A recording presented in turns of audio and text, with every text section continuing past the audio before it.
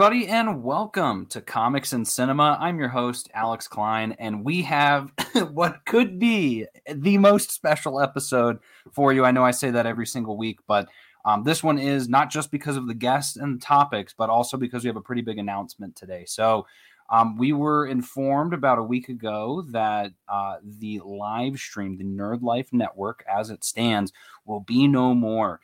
Due to some financial issues, kind of changing of the house or housekeeping, I guess, however you'd like to say it. But so to speak, after this week, this will be the last Comics and Cinema live stream.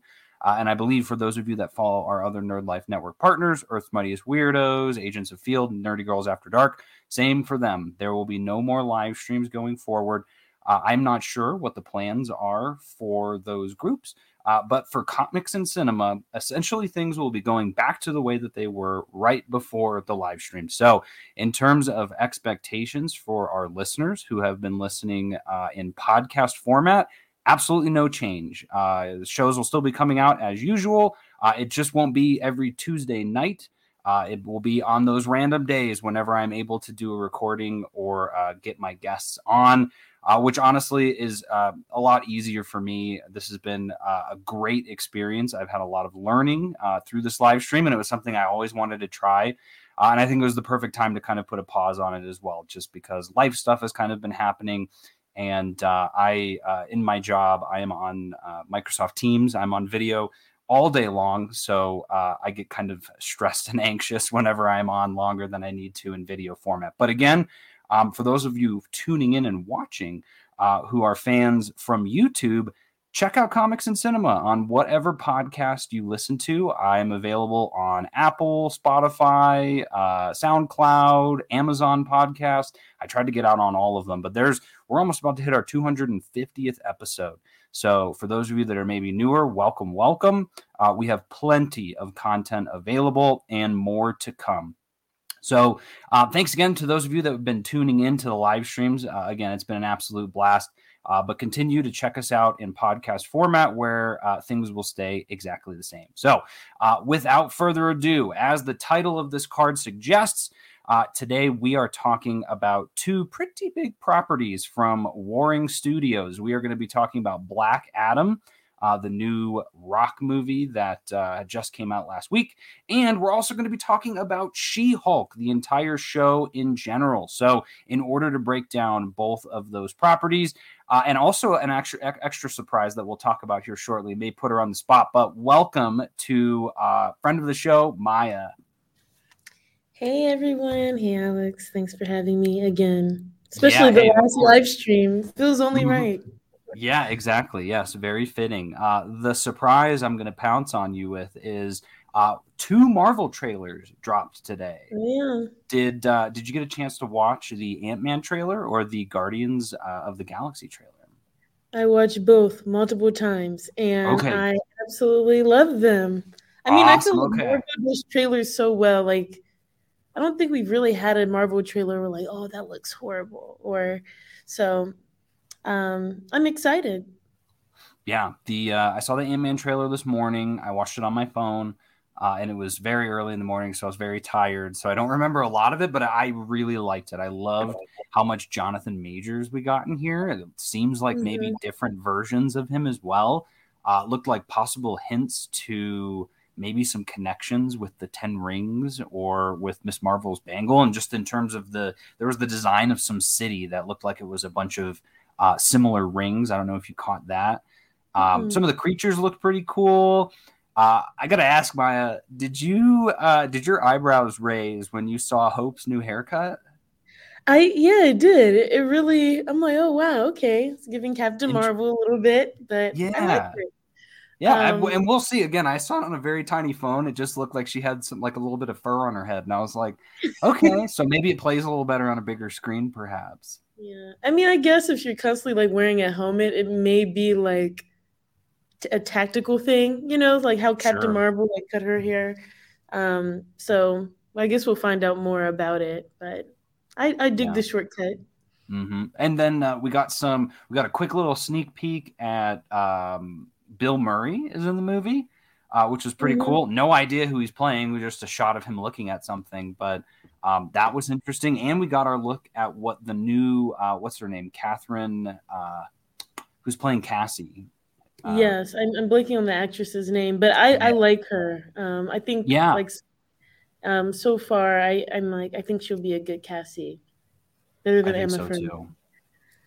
And I'm also just really excited to see more Janet. Like I remember at the end of or Ant-Man and the Wasp, I'm like, I want to see more Janet. I want to see more Janet. And it's just like now this is her world, the quantum realm. She was stuck here for X amount of years, decades. So I thought, and I think, with our group, we always, talk about comic connections and things like that. But I thought it was going to be more like Young Avengers focus, and it doesn't seem like that may be the case. So it's going to be cool to see just like something new and fresh. Yeah, I mean, honestly, it seems really cool too from the perspective of the Ant-Man trilogy, because that first movie we got maybe a minute and a half of him getting super small and going into the quantum realm, and it was like, whoa, what is this place? And then I remember them saying like, just you wait, like this next movie we're going in the quantum realm. And then when we saw it, right, you only get to see Janet a little bit in the beginning, but really at the end of the movie. And even when they go into the quantum realm, like there's moments where you're like, I think was that a city that I saw? There was like when he's shrinking down, but we probably got 10 minutes max maybe in that movie. So to have this one seems like maybe even fully dedicated to being down there in that tiny world. As a trilogy, I love that idea of like each time it's just we're going deeper and deeper into this unknown territory. So it makes me very excited. And even just like the idea of just like the team. At first it was just Scott, a little bit. Then it's like Scott and, the team is building larger and larger. Now we have Cassie, we have the full team, so it's going to be great how they keep building on top of the characters. Yeah, so maybe in the next one or whatever they show up in next, the team grows into a Young Avengers team. Yeah, maybe. So Guardians of the Galaxy Holiday Special, a special presentation. Trailer just dropped maybe a couple hours ago. I just watched it before we came on, and I mean, my opinions on Guardians of the Galaxy. I like them.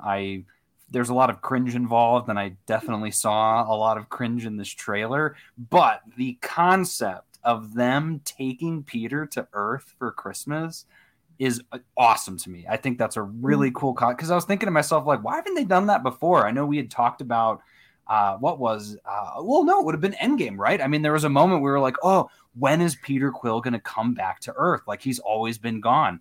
And so, yes, he did come back already in Endgame, but how cool is that? Of like, I can imagine that scene I'll probably love, of them being like, hey, we're going back to Earth for you, buddy. It's about Christmas. And like, meeting Kevin Bacon. That part seemed kind of crazy and wild. I love how Groot looks. But yeah, again, the shenanigans of Drax and Mantis, we'll see if they play better for me in a full scope of the special. I was not. It was more of okay, looks cool, but that's about it. What about you? What'd you think? I'm really excited. I love the Guardians. I love both Guardians. Oh, yeah. And, I just like silly stuff. So even though it's, Mantis, Drax, very silly, goofy, I know that like around the holidays, it's just going to be great to experience it. And I'm not even going to lie, right when I saw like that house and that doorbell, I'm like, they're going to see Kevin Bacon. That was like immediately came to my mind before Mantis said, oh, we want to talk to Kevin Bacon. I'm like, oh, I can't believe it was like a deep memory that I recalled before or when I was watching the trailer. So yeah. I'm excited for, like you said, finally seeing Peter Quill go to Earth, back to Earth, since he was a child and lost his mom.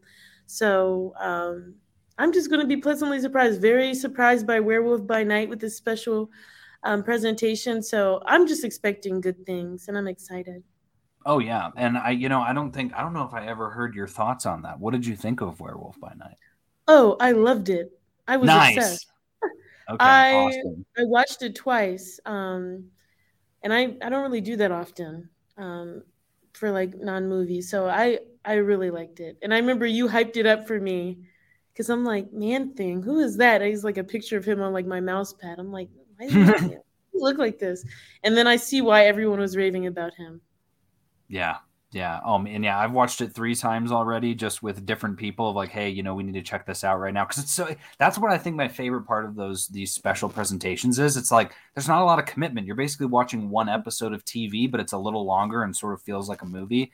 And now I think I'll definitely watch it a 4th time, probably on Halloween, just cause to me that I'm going to be watching that every year on Halloween. And so maybe it'll be the same with this Guardians of like every Christmas rolls around, pop on the Guardian special and watch it and turn into like a Christmas tradition.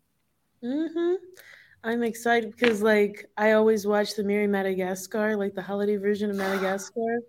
So I feel like this might be like right next to it, like immediately. Yeah, exactly. I do the Pee-wee Christmas special sometimes, and then I like those Rankin and Bass, like the Rudolph the Red-Nosed Reindeer. And yes. Oh my God, they're so good. And I see we got some people who joined us in the chat. Popping the Popcorn says hi. Hello, Brian, as well. Our fearless leader. Thank you to everyone for your support of the Nerd Life Network. Thank you so much, Brian, for the opportunity. So let's dive into our first topic. So this is a movie that you just saw recently that called Black Adam. So I gotta get this from you first. Did you have any idea about what this movie was going to be about prior to seeing it? Zero expectations. I saw like, oh, is it connection with Shazam because he had the lightning bolt that looks similar? But I had no idea. No expectations. Did you see no trailers? Oh no, I did see the trailer, and so that's when I saw the Atom Smasher suit, and I'm like, this is Jimmy Neutron. Like he looked like Jimmy Neutron with the atom, and like anyway. But outside of just like, I saw the trailer, but I didn't know anything about that, like the lore surrounding him. Yeah. Okay, well then we'll start there. So I'd love to hear what were your overall thoughts of the movie? Granted, it's very fresh in my mind, and I could just be a prisoner to the moment, but I really liked it. I enjoyed it a lot. I think there was a lot of amazing themes in this film, especially when you talk about like, heroes, villains, and then like what is like a local hero look like? And then people like coming into a community without having like the cultural context. So I just kind of seeing how that all like transpired between the Justice Society, between Black Adam, between Amanda Waller, all that stuff. Like I thought it was really great. The visuals were amazing, like Cyclone. Oh yeah, phenomenal! I love slow-mo every time she was on, and just getting to see the colors. Oh yeah, it was so cool. And even Dr. Fate. And granted, it's kind of hard to watch this movie and not be like, okay, Atom Smasher, Ant-Man. Like there's so many. Dr. Fate, Doctor Strange, even Hawkman, the Falcon. Like come on, he's like the captain of it. Like very. I saw the similarities, but they were different enough for me to still like keep them separate. Because like Dr. Fate was more like a Mysterio meets Doctor Strange. Yeah, good point. Yep. But I just love the visuals and everyone using their powers. And I liked how there was kind of like a little bit of Bane-esque Dark Knight Rises with like Black Adam's like origin story. Did you have that feeling when you watched it? Like when they went back to like flashbacks when he like his son, him, the bald heads. I don't know. I just of just being Bane. I couldn't take my eyes off of and Marvel didn't do it any better with Tiny Steve, right? Like I was like, the head kind of bobbing as he's moving, and you're like, what's going on? And I felt that same way with The Rock when he was not Shazam, and I was just like, my eyes were trying to adjust to like his smaller body. So that thought didn't cross my mind, but now that you mention it, absolutely, it's very, very similar. More so when they were like going back to like the flashbacks when they were like, I'm blanking on the name of the city. It's like Kahndaq or something like that. Yeah, Kahndaq. Like when they were kind of like slaves, basically. Like, I feel like that looked very kind of reminded me of The Dark Knight Rises. Yeah, definitely, and it gave me some Prince of Egypt vibes as well. Yeah, Prince of Egypt. But overall, no, I liked it a lot. It was great to see some like cameos: Amanda Waller, homegirl from Peacemaker, James Gunn's wife. I forget her name, and obviously the big one at the end, I'm sure we'll talk about. But I liked it. I genuinely don't know why it had such a low score. So, Alex, I have not read any of your comments about this in our chat, so I'm really curious. And I haven't shared a lot about it either. And I will say, so I really liked it. I thought it was a really fun movie. There's some pieces of it that I think, like, okay, this to me is the definition of like a mainstream superhero movie, basically. Like, and DC has had higher tiered films. And Marvel certainly has had a higher tier of films as well. But if you're just trying to go to the movies to be entertained, this thing did the trick. Like there's a lot of pieces to the plot where I was like, this doesn't make sense, or why is this character doing this? Or, one of the big things that you mentioned it that I really liked was like, okay, so they basically created, and you see it in the credits that it's all fictional, right? Create this fake country that is akin to Egypt in a sense, right? That, had slavery way back in the day. And now we're in this modern day society where we've got these, not necessarily colonizers, but it's, a form of it with the Intergang coming in to take over. And just, I loved the politics of, oh, the Justice Society is coming in to stop Black Adam. It's like, but Black Adam is the hero of this country. It'd be the equivalent of like, a group of people coming to stop Captain America. And if Captain America had a bad side, right? We know Black Adam is not a good person, but that whole idea was so fascinating. And I like that they touched on it at moments, right? Of like, these people, look at these people, they're cheering for him for what he's doing. And you guys, where have you been? Like there was a mention of it, but I feel like a lot of those topics felt very surface level because, again, I don't think that was their goal in this movie. This wasn't like a Watchmen type movie where we're getting real deep into the topics. It was more of a, that's our glaze, and the rest of the movie is all action. And again, for me, I was totally fine with that because it was enough for me to say, okay, I like that concept. Again, the Intergang, like, oh, we've got these all of that was just like, whatever, I don't care. We need some nameless people for Black Adam to literally destroy. Fine with me. Like I loved that. And there were so many moments where, like at the beginning of the movie, right, there's that bit where he's resurrected and just absolutely destroys everyone, right? Like, oh, that slow-mo of, the blade is coming by him and he like just pokes it in the very Flash-esque, right? And some of this other slow-mo stuff like Quicksilver, but still it had a flair to it where it's like, okay, we get a bit of electricity, which looked a little bit like Thor Love and Thunder, right? When he's spreading it out through the tree. But again, it worked. And then when it was done, I was just like, man, so I get it. Like, we got the big action scene and now we're going to just take a break. We're going to learn about some of these characters. And it was like, actually, we're not going to do any character development in this movie. We're giving you another action scene. And then another action scene. And so that worked for me. Again, I think if you're wanting this movie to win an Oscar, that is not the route you take. Yeah. You need to develop the characters. We know literally probably a sentence worth of background on all of the Justice Society characters. I've seen some criticisms from people around Hawkman that he has a very complicated backstory, other planets. I don't know any of these characters from the comics very well, but they don't touch any of that. And again, I was like, that's fine, because to me, I don't know if you remember this, Maya, but when Justice League was about to come out, the original Justice League movie, DC kind of had this idea in their head of, well, Marvel did this thing where it was a bunch of solo movies and built up to a team-up movie, and DC said, we're going to do the team-up movie, we're going to do Justice League, and then from there, we're going to break off and do solo movies. And people were like, you're crazy, and the movie was not very good and all that. But when I was watching this movie, I was like, this is how you do it. You have a movie where it's about one person, but then you bring in these other characters like the Justice Society, and you only give people a taste. Like, give them as much action as they want, because then they're cool, but just give them a taste about who they are. And like, I want to see all four of those people again, despite, again, not seeing a lot about them in the movie. I would love to see Atom Smasher again. Like, I thought he was pretty cool. What was her name? Tornado? What'd you say her name was? It's Cyclone is like her superhero name, but I forget what her actual name is in the story. Like her non played by Quintessa Swindell, and they're like, yeah, she's a genius and she controls air. I'm just like, that's so cool. So yeah, so like I said, it worked really well for me, and part of that is because I went in with really low expectations, because I think before I'd gone in, the only things I'd seen about it were that it was like, yeah, there's some good parts, but overall it was very negative. So I was like, okay, I'll go in and not have any expectations, and I think it paid off for me. I was very happy with it. It's so surprising because when there's a few people I follow on TikTok who were at the premiere, and granted, they could have been paid, so maybe I was skewed. So I saw overwhelmingly positive. Like, I was like 5 or 6 people that were like, this is, DC's on the up and up. And then I go to the Rotten Tomato score and then I start reading other reviews. And I'm like, oh gosh, this is rough. So it was as a pleasant surprise for me, for sure.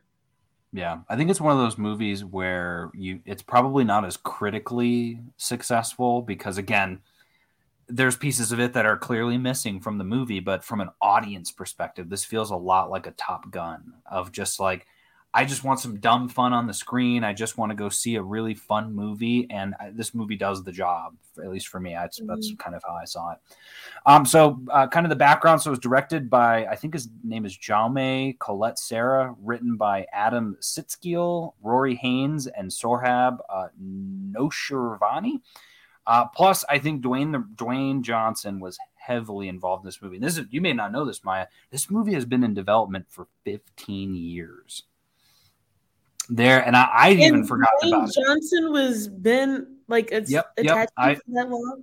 I'd completely forgotten about this, but this was back. It would have been when I was in high school, and they were doing some announcements, and he was rumored to be Black Adam. They're like, oh, Dwayne The Rock Johnson's this thing, but then it went quiet for a while, and then there was this and that. Right, it got pushed, and then it got moved, and then there was a Shazam. Like. This had been in works for a long time, switching directors, being in development hell. Like, it's gone through a lot to get to where it's at. And you see that often with movies where the longer it's in development like that, especially for these kinds of movies, there's a chance that they end up like this, where it's like, yeah, there's some cool parts, but there's also some half-baked things that aren't, it's like, because it's been working for so long that sometimes I feel like the longer you sit on something, you start getting overly critical with it. And it's like, just put the movie out. But so there was a lot that went into the making of this film. And most of that was driven by The Rock. I mean, it was him being like, I'm going to be Black Adam. And then everyone just lost their minds. And, there was no story behind it, no script or anything like that. And you see, he's been heavily marketing this movie, and he's the one who spoiled the Superman leak as well. He did. I mean, he'd been talking. He said something about like I don't remember the exact quote, but I read it after the movie. Thankfully, I did get spoiled too, though, because again, I think everyone kind of knew it was coming because they kept asking him that question: would you want to fight Superman? And he'd say stuff like, well, you're going to have to wait and see or something. It was like, come on, man. Like, we get it, And so there's been articles that say, like, The Rock spoiled Superman, but it still worked, I think. Yeah, I thought it was interesting, too, because it seemed like a significant portion of the movie. It's like, we need to establish Black Adam for being so much better than the heroes that we've seen. Like, literally when he, like, what is the little boy's name? Who did a great job, by the way. Huh? Amon.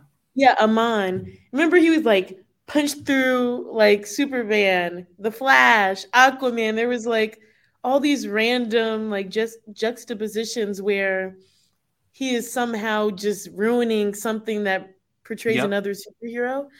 And then there were so many scenes where it's like, oh, I'm so powerful. And I mean, it worked, but it definitely felt like, okay, this is a huge emphasis that's like no other character really needs to do all this. I did think, well, we might touch on it later about like some of the nitpicks, but something I did want to say that may be a little bit different from you, like the politics part of it, I felt like really resonated with me. So I felt like it was deliberate. I think you may feel like it got kind of swept under the rug.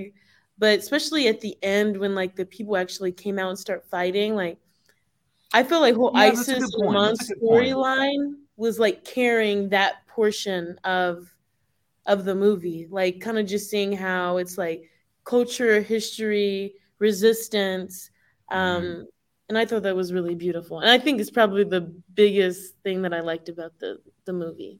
Yeah, and that's a good point. I think maybe what I'm was referring to more is the diving into it with the heroes themselves, because there was a couple of moments where And we'll make sure. So her name was Adriana Tomaz, played by Sarah Shahi.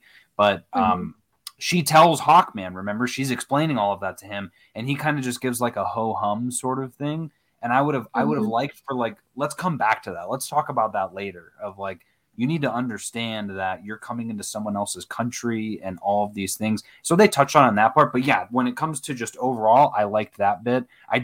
There were people in my theater sitting next to me when Amon did the thing, and they did it in the theater. And I was like, whoa, like I've never seen that before. And they looked around and no one else was doing it, and they put their hands down. But I was like, they were feeling the moment. Like that was a powerful moment of this kid, just inspiring. And I did love the bit when he was at the very beginning, when he's going through the checkpoint and he's like just spouting off all that political wisdom to the guard, saying, I don't remember what he was saying, but he's like, yeah, you guys aren't even supposed to be here and all that stuff. And turns out he's working with the people in the truck anyway, which was pretty cool.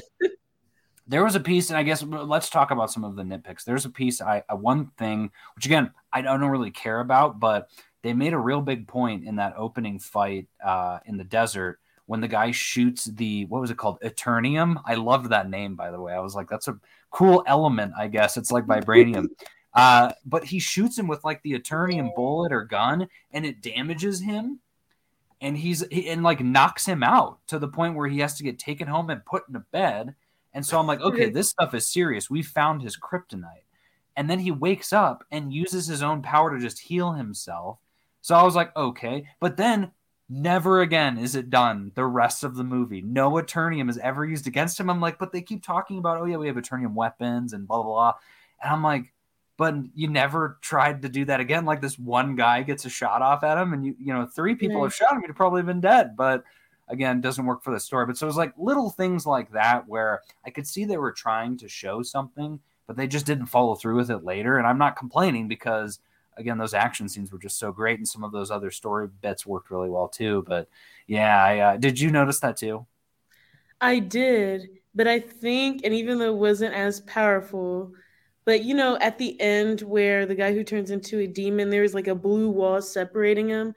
I think that's how they kept Black Adam out temporarily, just because it was made of that element. But it wasn't significant. It wasn't like they didn't position it like a kryptonite like it should have been, because it was like, oh, okay. Yeah. Let me ask you this. Go ahead. Oh, I was going to say, did you think, because I did, and I honestly got a little upset for a minute, because then the action started and I was like, okay, cool. When they stopped him, or when he agreed, he was like, don't let me say Shazam again. And that's another nitpick. Where was Shazam? Or where was, I wanted some more Shazam sort of backstory, more than Superman. But they stop him. They put him in the Thing underground in the Arctic or wherever it is they were. I thought that was the end of the movie.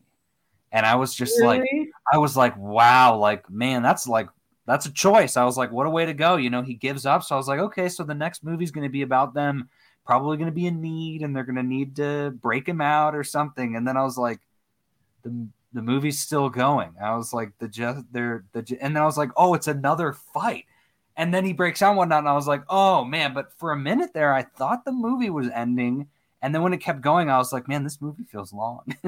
But yeah, that must have been like an hour into the movie or something like that. Yeah, that's what I'm like, wait, there's no way this movie's about to be over. With the idea did cross my head, but I'm like, it tricked me. Are they really about to break him out type thing? And I feel like that was kind of a little unnecessary. Like, I get it, you want to be put back, but I don't know. I just felt like it took a little bit away, because we knew he was going to get back out eventually if it was that early in the movie. But no, the thought definitely crossed my mind.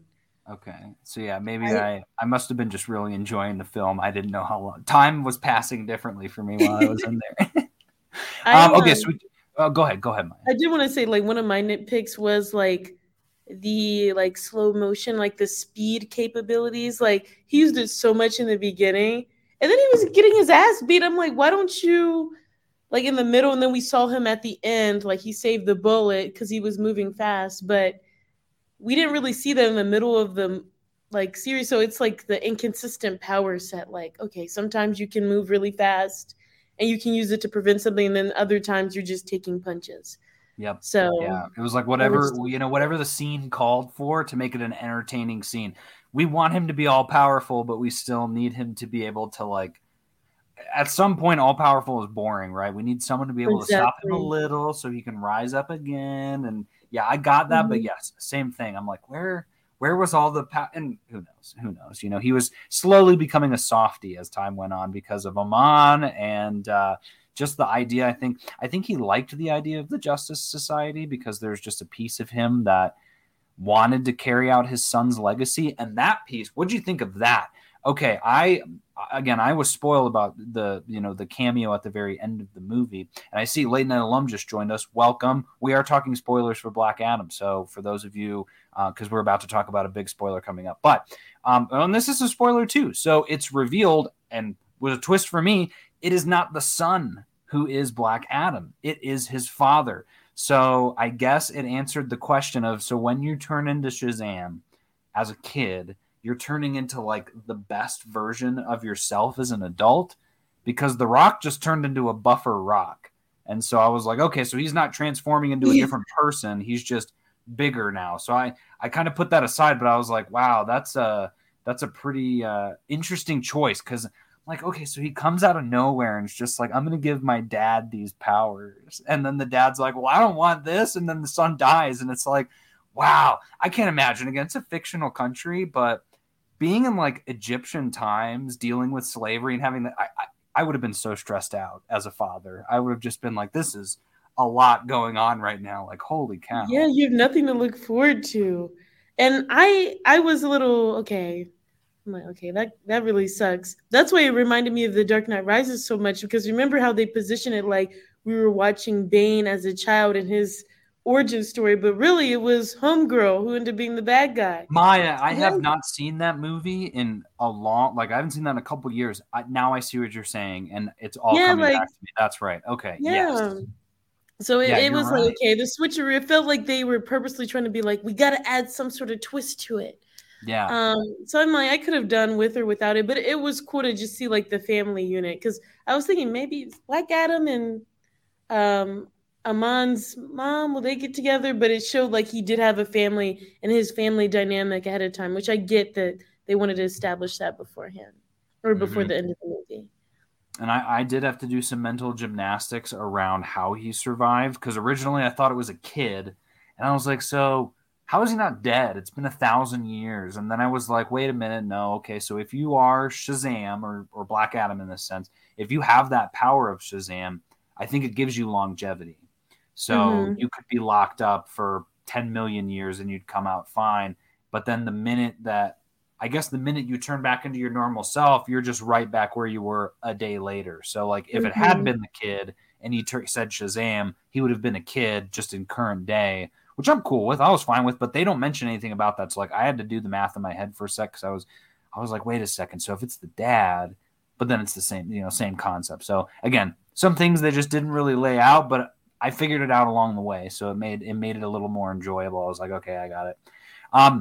We got to talk about Dr. Fate, Maya, because he was my favorite character of the movie. Yes, I agree. The not necessarily the eccentricity of him, of like, the mentions of like, oh yeah, he looks at possible futures and he's constantly stressed out or something, and then Pierce Brosnan's just saying these very cryptic things, and it was like, man, he's so cool. And then he, touches the helmet and gets a vision, or puts the helmet on and he's just like, again, 100% like Doctor Strange. But I was able to separate myself enough I was cheering in the movie of just like, man, that's so cool. Or that is so cool. Like the way he just did certain things, you could tell how powerful he was. And they did that on purpose, right? They showed you multiple superheroes of different calibers going up against Black Adam. And Dr. Fate, beyond obviously Atom Smasher, was really the only one that like could come close to even stopping him. And I loved that it was like, I'm just you never knew what it was either, because it's like, is he going to a different dimension, or he's got the knowledge of like different Dr. Fates from across I have no idea what it was, but I was like, I need a Dr. Fate movie. And I can't believe they killed him in the movie, but I think they purposely did that because they know they got something there. I'm sure someone else is going to get to play the character. I mean, Hawkman got to play the character for a bit too, which was pretty cool, which kind of symbolized in a sense, right, that other people could become Dr. Fate. But man, just the idea of like that whole idea I thought is more interesting than the Doctor Strange concept of like, oh, you just got to go train and whatnot. Like, I love the concept of I found this helmet, and when I put it on, I get visions of the future and I have powers, and the combined strength of whatever just was so cool. I love Dr. Fate. And like, I agree, like his origin, like how it works, I thought was a little bit more compelling than the first Doctor Strange movie. And like you said, like, I think he mentioned like, oh, the helmet chose me or whatever. So when Hawkman like showed up and like we thought he died, but obviously he didn't, like the illusion, I literally cheered in the theater because I'm like, let's go. It was so cool to watch that. And then I just really hope someone kind of carries the helmet like mantle and like so we can see it again. But I really liked him. And then I felt like I did know that he was going to die just because when he predicted Hawkman, I'm like, they're not going to show that prediction and then it come true. You know, it was kind of like his Doctor Strange, there's only one way type of vibe. I'm like, oh, he's in the middle of that. He's making plans. So I liked it. I really wish we would have known their dynamic a little bit more before this movie, but obviously you're balancing so many different characters. Like you said, every one of these characters could have got their own movie, own series, and I would be 100% invested. And, you know, his was funny because the way you say it, too, because he kept calling Hawkman old friend and like, oh, we've been through so much together. And I'm just like, give me that backstory. I want to know. Like, I want to know about this. But the Vision portion as well, that messed me up because that happened around the same time as that ending. So I was like, so they showed these flashbacks. I was like, ooh, they must be like alluding to a future movie because we're not going to get to know. And then the rest of the movie took place. And I was like, oh, okay, you know, it's here. But yeah, so it was cool. I was expecting like, oh, Hawkman's going to die. Makes sense, but maybe it won't be the way we think, or maybe he stops it. Because there's that bit where he says something like, I'm just going to go do it. But then I actually got a little choked up when Dr. Fate said something like, I'm going to be doing this. And then like closed the I was like, whoa, okay. So the opposite of Doctor Strange, right? He knows the fate and he's just going to sacrifice himself anyway. He totally didn't have to though. Like he was doing great at buying time. He could have just bought a couple more minutes and then Adam would have showed up and it all would have been fine, but whatever. Yeah. Okay, so yeah, we said Cyclone. We said she was awesome too. I loved her character. I thought she was great. Atom Smasher. So same guy from P.S. To All the Boys I Loved Before. Yeah. Not P.S. I Love You, but I thought he was good. He was kind of the comedic relief, but I really liked. I think my favorite scene with him was when he was in the jet with Cyclone. And she's like explaining what she did. And he's like, that is so cool. And she's like, and she's like, you grow to be X amount of height and you think that's cool. She's like, don't change or something. Like, I loved that whole idea of where he's just, everything is wonder to him. And yet he also can grow super big. And I love, he just smashes Black Adam. I thought he was cool. Yeah, I liked it a lot. And I would love to see like thought maybe a little romance don't have to force it, but I think they had a lot of on-screen chemistry. And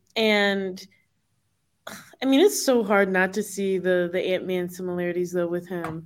And because he was like supposed to be like kind of like the dopey, funny, like, but like blunt of the joke, whatever the phrase is. So he's like very similar to like Scott Lang. But I really liked him. Him and Cyclone almost felt like a Spider-Man-esque. Like these are like the young people in the group where they're still learning. But I liked it. It was like Hawkman, Dr. Fate, heavy hitters, and then they have like these two up-and-coming heroes that really worked well with each other. But I liked Atom Smasher a lot. Mm-hmm. And speaking of Hawkman, that mask, that Deadpool mask, really right. Like, no eyes. Mm-hmm. It was cool. Yeah. Hawkman I thought was really cool as well, played by Aldous Hodge, who he's been in a ton of stuff.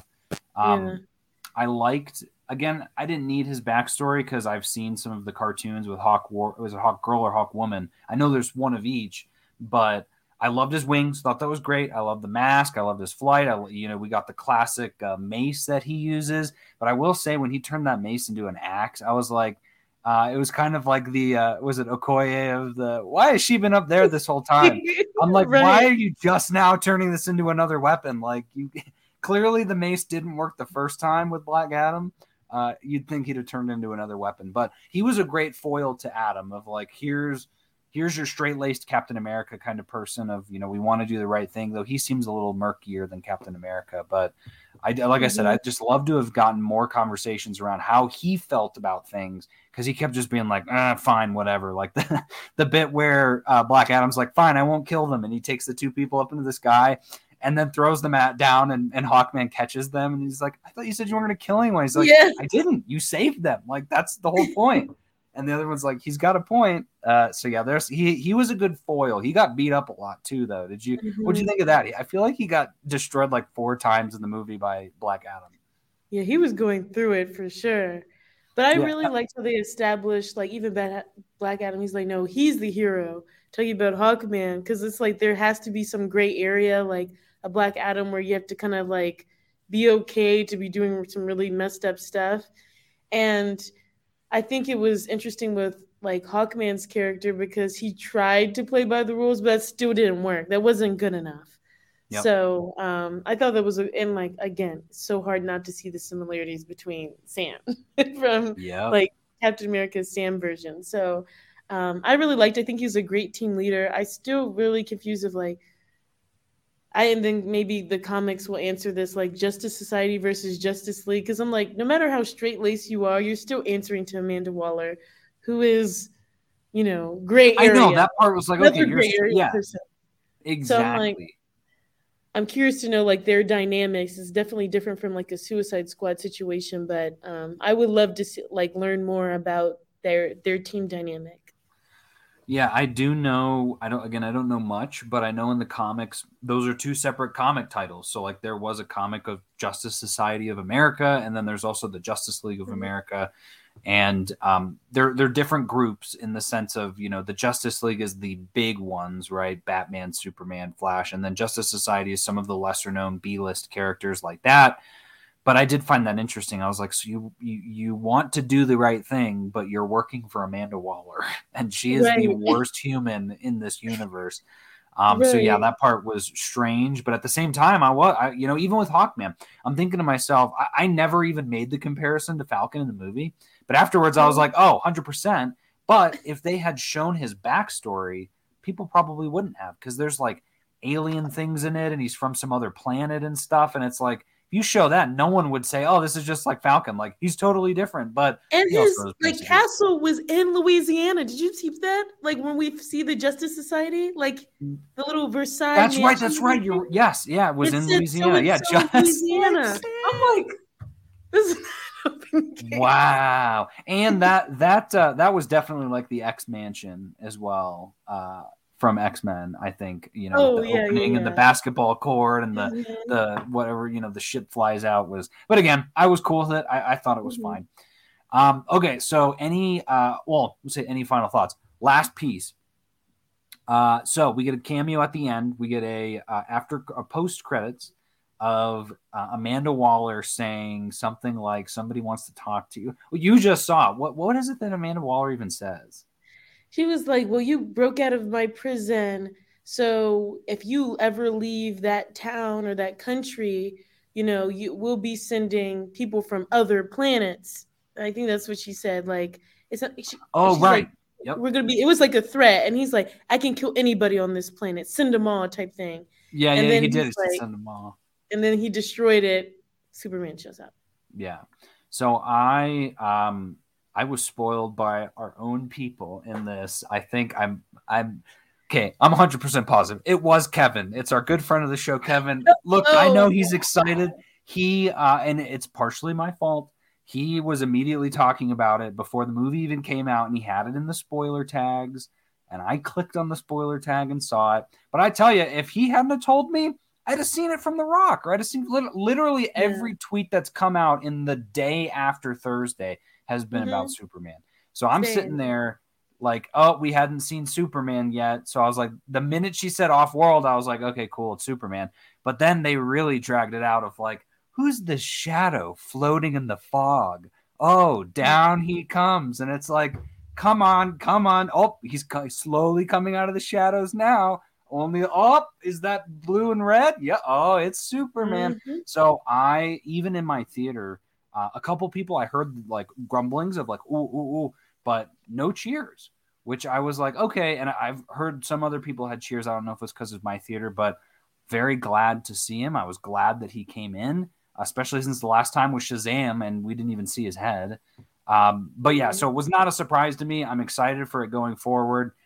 But yeah, they teased a lot for honestly nothing other than the confirmation that Henry Cavill is back, which for some, that's plenty enough. Yeah, it was also spoiled for me. TikTok and just don't care. Oh, sure. But I'm excited because I'm like, okay, we finally have someone who can match the power level. So I don't know if they're going to be friends or foes, but if we do get something with them two together, like another film, I would love them to like as a team up, like as a unit, like, hey, we're going to be doing like handling all this insane stuff. So, I mean, it's cool. It worked for me, but like it wasn't super shocking since I saw the spoiler.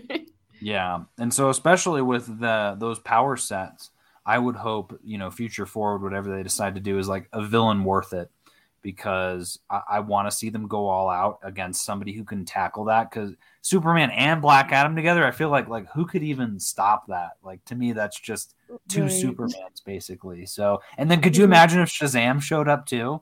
That's basically three Supermen. So, yeah, just absolutely wild. So yeah, they could show up in Fury Road. Is it not Fury Road? Gosh, that's Mad Max. Fury Gods or whatever. The next Shazam movie. The next Shazam movie, yeah. Yeah. Do you think Black Adam's going to be in it? I mean, I feel like there could be a good possibility. Homeboy who gave them both the same powers. There could be a connection.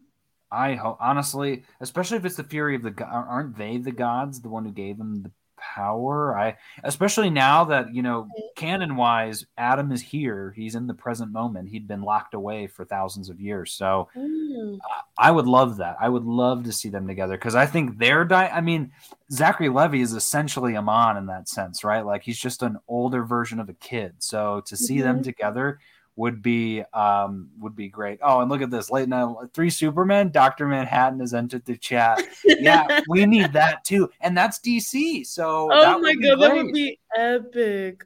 Honestly, all 3 of them versus Dr. Manhattan would probably be a fair fight because I still think Manhattan would probably win just because he can he can take apart matter. So he can just point at all 3 of them and make them all disappear. But I'm sure the writers wouldn't make it that way. So let's we'll wrap up on this. Any final thoughts on this movie? You should have got a higher Rotten Tomatoes score, but I was pleasantly surprised, and I can't wait to see the future of the characters. Yeah, absolutely. I'm in the same boat, so I'm glad we both enjoyed it. So switching gears from movie to a TV show. For those of you that maybe tuned into Earth's Mightiest Weirdos and were following along during the weeks where they were talking about She-Hulk, we are going to be talking about the season as a whole. So we will not be breaking down episode by episode. And Maya, I know I'm excited to see what you have on yours, but I had said, well, what if we just talked about maybe our top 5 favorite scenes from the show? But also, overall. So we'll start there, though. Overall thoughts on Marvel She-Hulk. That premiered on Disney Plus back in, was that September? No, it was August. And it was like the end of August, right? And then went through September into October. Mm-hmm. It's finally over. And I don't say that to say finally it's over, but, there's just been a lot of buildup with a lot of MCU stuff this year. So after finally getting to see all of it at once sort of thing, what did you think about this show?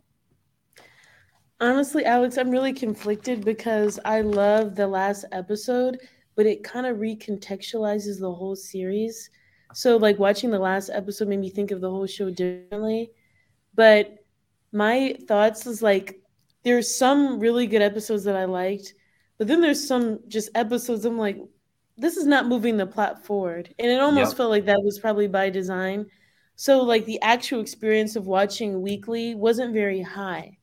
But after watching the season finale, going back and like understanding like what they were actually trying to build, it increased a little bit. So it's like, okay, is it the ending that justifies it or the actual experience watching it? So I would say it's like middle of the tier for Disney Plus series for me. And so it's Did you tough. say middle of the road? Yeah, middle of the road. I wouldn't it's tough because I can't really there's no Moon Knight by any means. Let me say that's my favorite Disney Plus. But I agree. But I really loved like a lot of the aspects of the female experience in the workplace, online. There's so many different things that the show did really well. But in terms of, I do feel like what they were, like the whole message at the end, it was a little conflicting because like with the whole Kevin, like, you know, the algorithm that creates the storyline. So are we saying that Marvel does follow a formula? And then like that everything around Titania, these random characters was like a joke? Or are you saying like moving forward, we're going to do things differently? I guess I'm a little confused about the ethos of the show. So that's my thoughts. A little scattered, but I really want to hear your perspective. Yeah, honestly, my thoughts were very scattered with it as well. I loved that finale. When it comes to finales of the MCU shows, I would say that's probably one of the top ones for me, just because there's a lot of expectation going into them, and I feel like each time we didn't kind of get what we were expecting, which is our fault. But at the same time, even with Marvel, right? You know, a lot of those last episodes were, here's the new costume finally, or here's the villain reveal finally. And so in this one, it was they broke the mold on all of that, and this is the one show they could, with She-Hulk being someone who breaks the fourth wall. But I totally agree with you, and I think my money is on this being like a microcosm, because I because I had only read some recent She-Hulk stuff, and that John Byrne run from the 70s is really the only thing I think that has that breaking of the fourth wall. So I didn't even know she did it before the announcement of the show, when I kind of went back and read things. I wonder if it's the same thing of like, okay, she broke the wall here. This made sense for the show, but it's not going to affect anything going forward, in the sense of we're still going to make the movies we're going to make, X, Y, and Z. I think it was more of them just poking fun at themselves at Kevin Feige's expense, which, again, hats off to them for being able to do that, for Kevin being cool with it.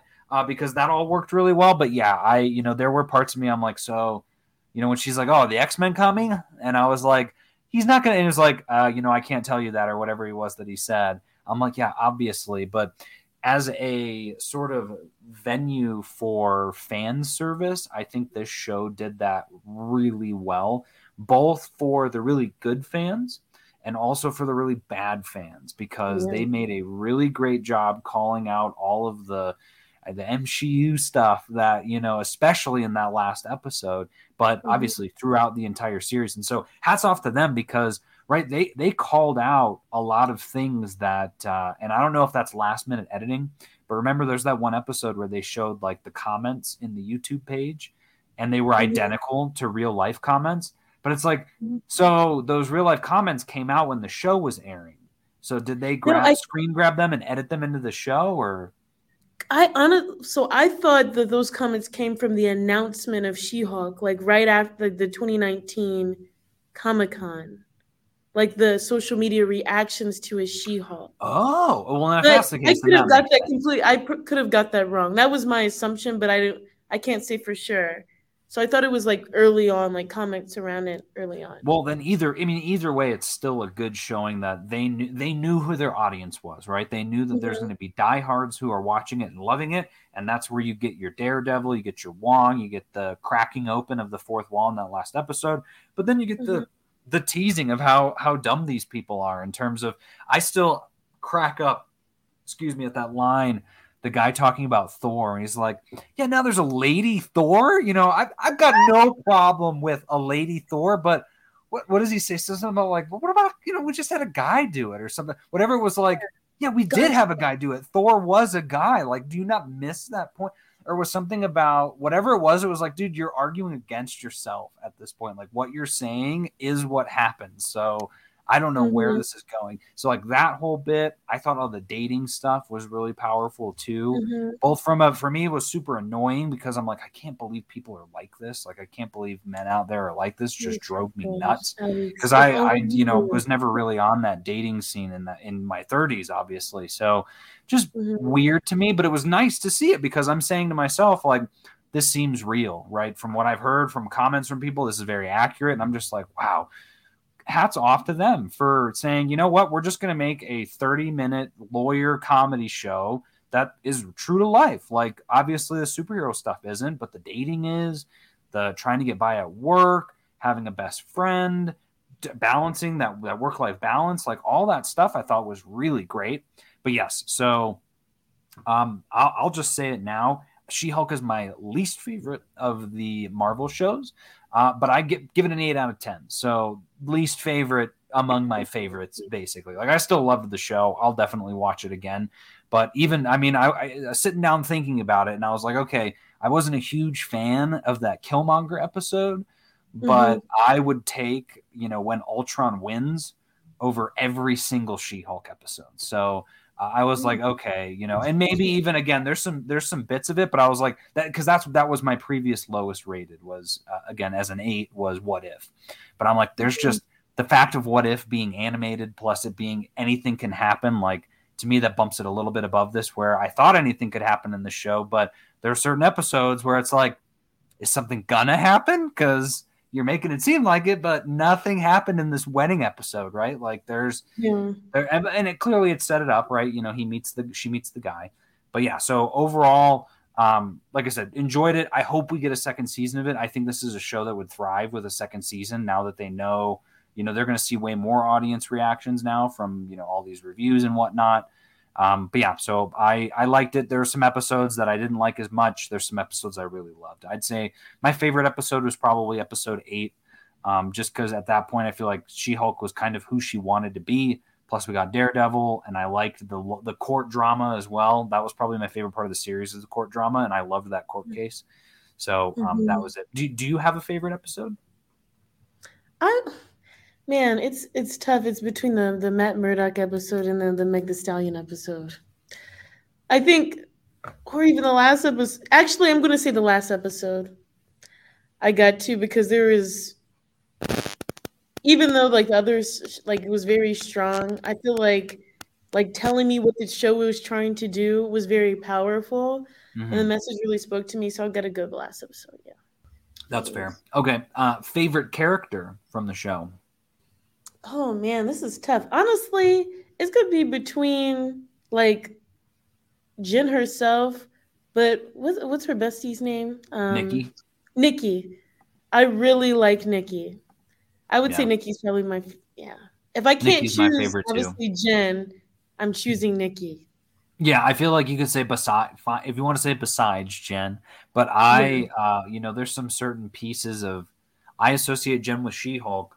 And there's still, as good as it was, there's still some bits. I think it was in the second or third episode when she's walking in her office as She-Hulk that we talked about. She looks like a sim walking and to me that takes her down a notch because that's technically Jen. So yeah, my favorite was definitely Nikki, and I would have said a close second would have been Mallory because I thought she was really cool as well. Yeah, she's and great. Then Pug was amazing too. It was a great supporting cast for the show. I would say maybe one of the better supporting casts. Mill's funny. I liked Emil too.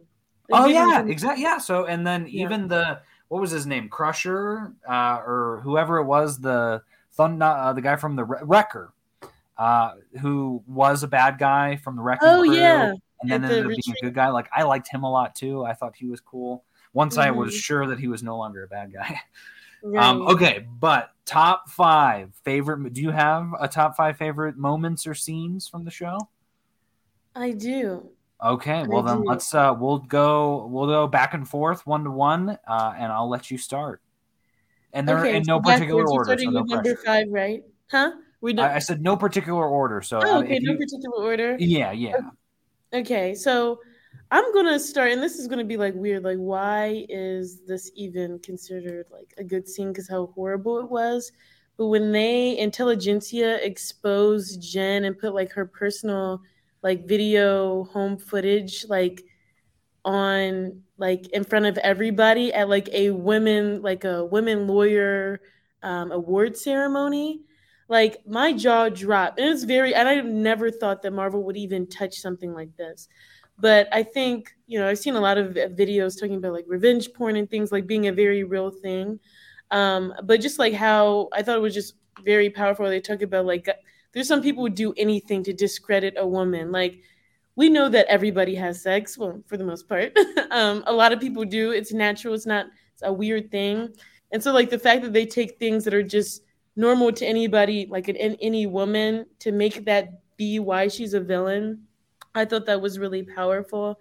And I just like that the MCU kind of like pushed the boundary there because I was not expecting for them to do that. So I think that was good character building for Jen.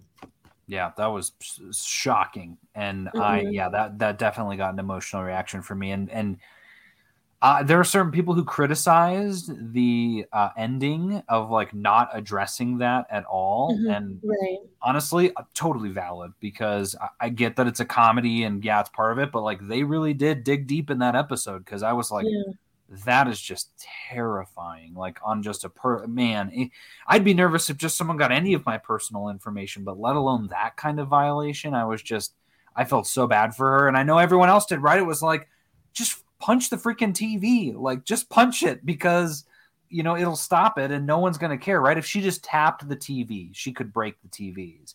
And so I kept wishing for something different and it never came because that's not how they did it. But that's a. And it's horrible. They put a nip, like an inhibitor, like so she couldn't use her powers. Like just because she got angry, immediately became a criminal. Anyone. So it's like how they villainized her was just made me so mad. And I'm like, oh, if you got that emotion from me, you did something right. Yeah. Oh, 100%. So, and it paid off too in that last episode because that bit where, and I think it was when she's like, wait a minute. No. This, and I love the title. Whose show is this? Because she's basically like, whose show is this? And then it goes to the thing and you hear her go, let me get that inhibitor off. And you hear her like rip it off. Cause I was like, if we keep that up of like, now she has to wear an inhibitor, I would have been mad. So it served its purpose and went its way. Okay. So first one I had, and I'm just going in order of what I saw when I was looking through the episode. So it's the scene with Madison coming into Wong's place and saying, where am I? Are you the Goblin King? I think that bit might be my favorite of the entire show because I laughed so hard at the way she said that of like, this dude, why is this dude the Goblin? There's no way this is the Goblin King. Like, how dumb are you? But it was so funny to me. So like, there are bits of of Madison that didn't sit right with me, but that part sits so well. And I loved it. Like the confused drunk and like, are you the Goblin King? It's like, Wong's never been called that before, I'm sure. Right. Yeah. What's your next one? My next one, and I would just say, like them bringing in Intelligentsia when Nikki was like on the computer, like, look at all these, like this hate mail. And I guess I think of it differently, like the ones that maybe like open my eyes more, I guess, rather than the things that I just found funny. Because that could be a whole nother conversation. There's some of them in here, but I just thought it was really interesting how they brought kind of like the dark web-esque into it. I know it's Marvel, anything's fair game, but I just thought that was like a cool thing. Like a villain doesn't necessarily have to be like a bad guy with powers. Like, it's information and like how that information is used to really hurt people. And like being active on TikTok and things like that, you just see how the internet can ruin people's lives. So I really like how they brought that into it. Like they didn't have to have, the Hulk King and Hulk form to do that. Like internet did it. Yeah, they had the Pepe the Frog looking like the Hulk as that logo for the Hulk King. Did you notice that? No. Oh, yes. Right? Yes. The like weird frog face. Yes. From 4chan or whatever that is. Uh-huh. Yeah, that's wild. Right. Yeah, they really I love that. They leaned into that so hard, that whole dark web piece. Mm-hmm. My next one is the court scene for She-Hulk's trademark court battle, basically, with Mallory representing her. Like I said, I think that overall is probably my favorite part of the show was the court scenes, just because I love legal jargon and talking back and forth sort of thing, the arguing. You know me, I love debating. But so seeing that one and seeing Mallory kind of bouncing off of the lawyer for Titania, but then also seeing Jen being willing to throw herself in front of the bus to have all of the people she went on dates with confess or you know, kind of testify was I just thought that was really cool. It was really powerful. It was very depressing at the same time. It was like, you know, you got the win, right? Like it was the surefire win. So it was a mixed emotions while watching it, which I thought worked really well for me. That's a great scene. Wow, I forgot about that. That was a good scene. Yeah. There's also the great Titania line of, you know, not only about this specific beauty product, which I'd like to offer into evidence. Thank you. And I was like, That's why I'm like, Titania is the Marvel version of Gwyneth Paltrow. Because, like, these sham of products. Yep, exactly. Literally.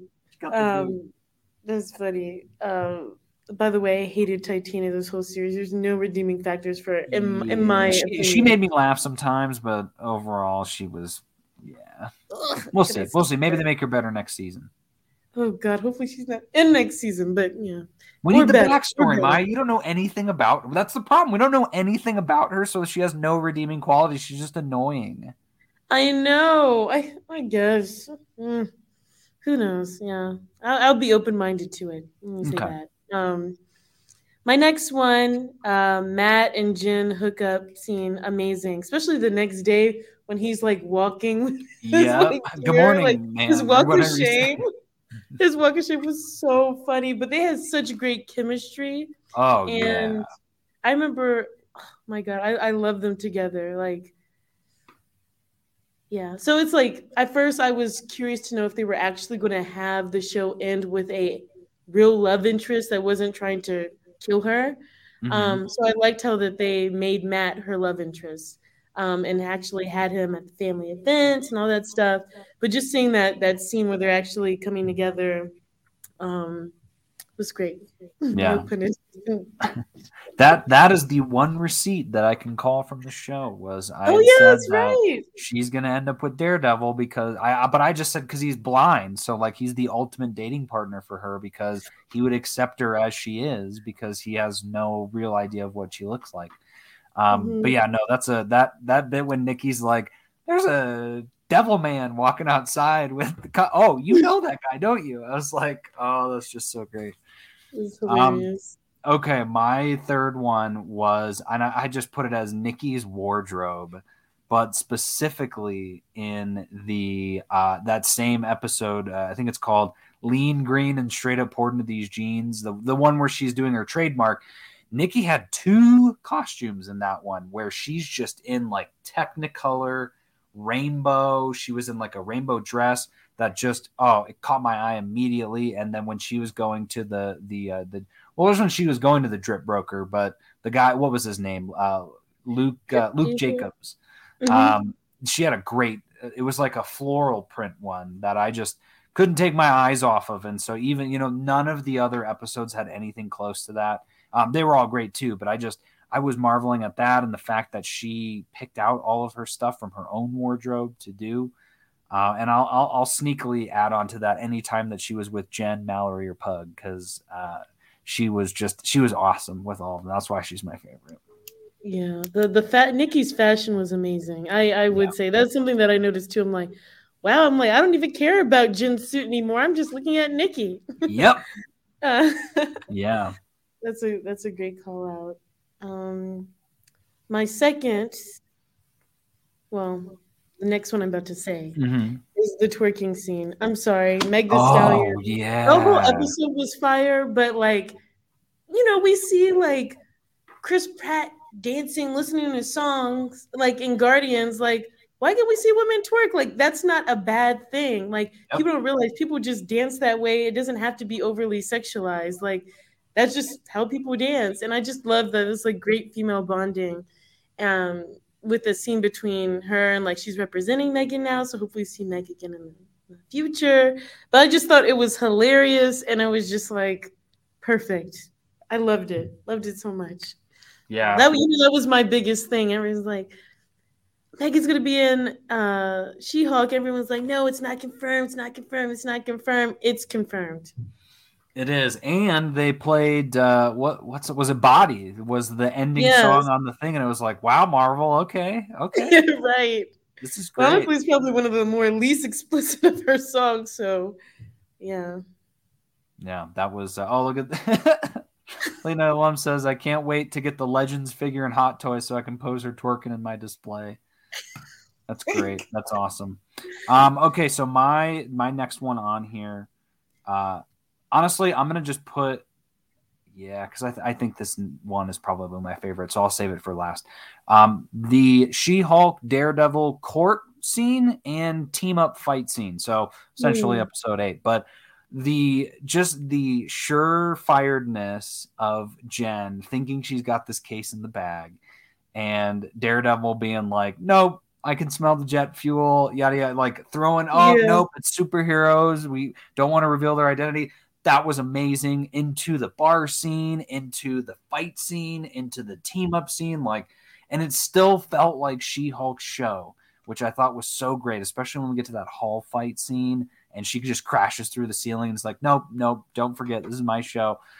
Which I loved, but like you said, so similar to yours, the dating piece of it as well, just the chemistry between them was absolutely insane. And I loved the idea of, I don't know, you probably have you seen the Daredevil show on Netflix?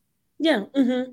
Okay. Yeah. So, at the end of that show kind of leaves him in a place where he's kind of solved his problems. He's not in the best spot, but he's in a good spot and he's accepted kind of who he is. So to me, I loved this character progression. We still don't know for sure, what's going to stay, what's going to go, but he's the same guy. So like the fact of him being just like, you know what, I'm going to go to California to help a buddy out and I'm going to have fun along the way.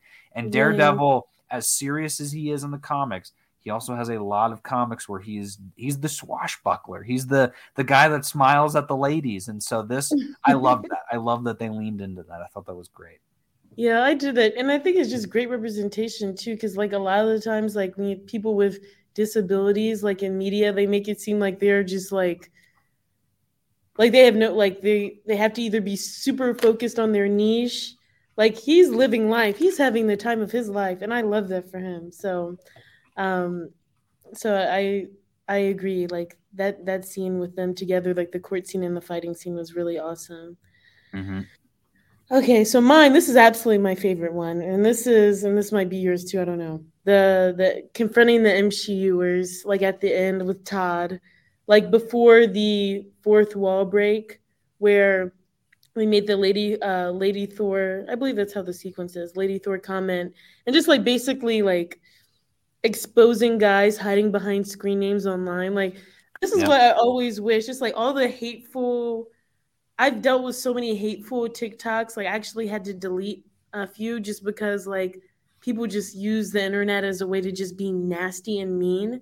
So like being able to see these guys face to face at their little meeting or what, like pull up, I'm gonna like fight you. Like I just love that idea of just like exposing these people who are hiding behind usernames. Yeah. And so because you take your power away. You're not behind a computer anymore, bud. Like, and how ridiculous Todd looked when he turned into like the actual Hulk version of himself. Yeah. It just shows how these guys really want to view themselves. Like they're big and bad behind a screen name, but really, y'all are really not anything. So again, I feel like this whole season has just been explored so many topics we talked about for She-Hulk, ghosting, online dating. Yes. MCUers, haters, like I felt like that scene really kind of brought so much of like, I guess the mission that I tried to like communicate to people and share with people who are in the fandom kind of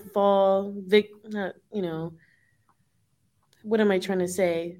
There is a lot of people I know who will not directly say I'm an MCUer, but their sentiments are that way. And they have a lot of similarities to the cringe guys in the series. So I feel like that scene really gave me an ammo. Oh, just watch the last episode of She-Hulk. That's what I'm going to start saying. Just watch it. Yeah. And, and to that point too, I think that might be the big, obviously is the big message of the show, right? It's a very personal story of Jen's self-discovery and self-acceptance, but it's a great message to so many people out there of like, this is the sort of stuff people go through. And yeah, she's a superhero, but like, she's going through it with dating, with online trolls, these things that so many women relate to. And when you watch that show all at once or, in chunks versus waiting every week, I feel like that message plays so much better to the point where you look back on and you're like, I'm really glad this show exists so that you can watch it. Obviously, there's some great female empowerment in some of the other Marvel properties, but this is like, that's the theme of this series, at least of this first season. So I'm really happy that they went there. I agree. That's not my top moment. My top moment, and I kind of, sort of allude to it, but I'm a huge fan of the band Haim, the Haim sisters. And there's a scene in the episode The Retreat at the very beginning where there's a montage to Now I'm In It by Haim, where she's dating Josh and going through the motions of dating him and all that. I think that's my favorite scene from the show because I watched it and I immediately started getting emotional the minute I heard the song, just because I've watched the music video so many times and I've listened to the song so many times, and the song is about that.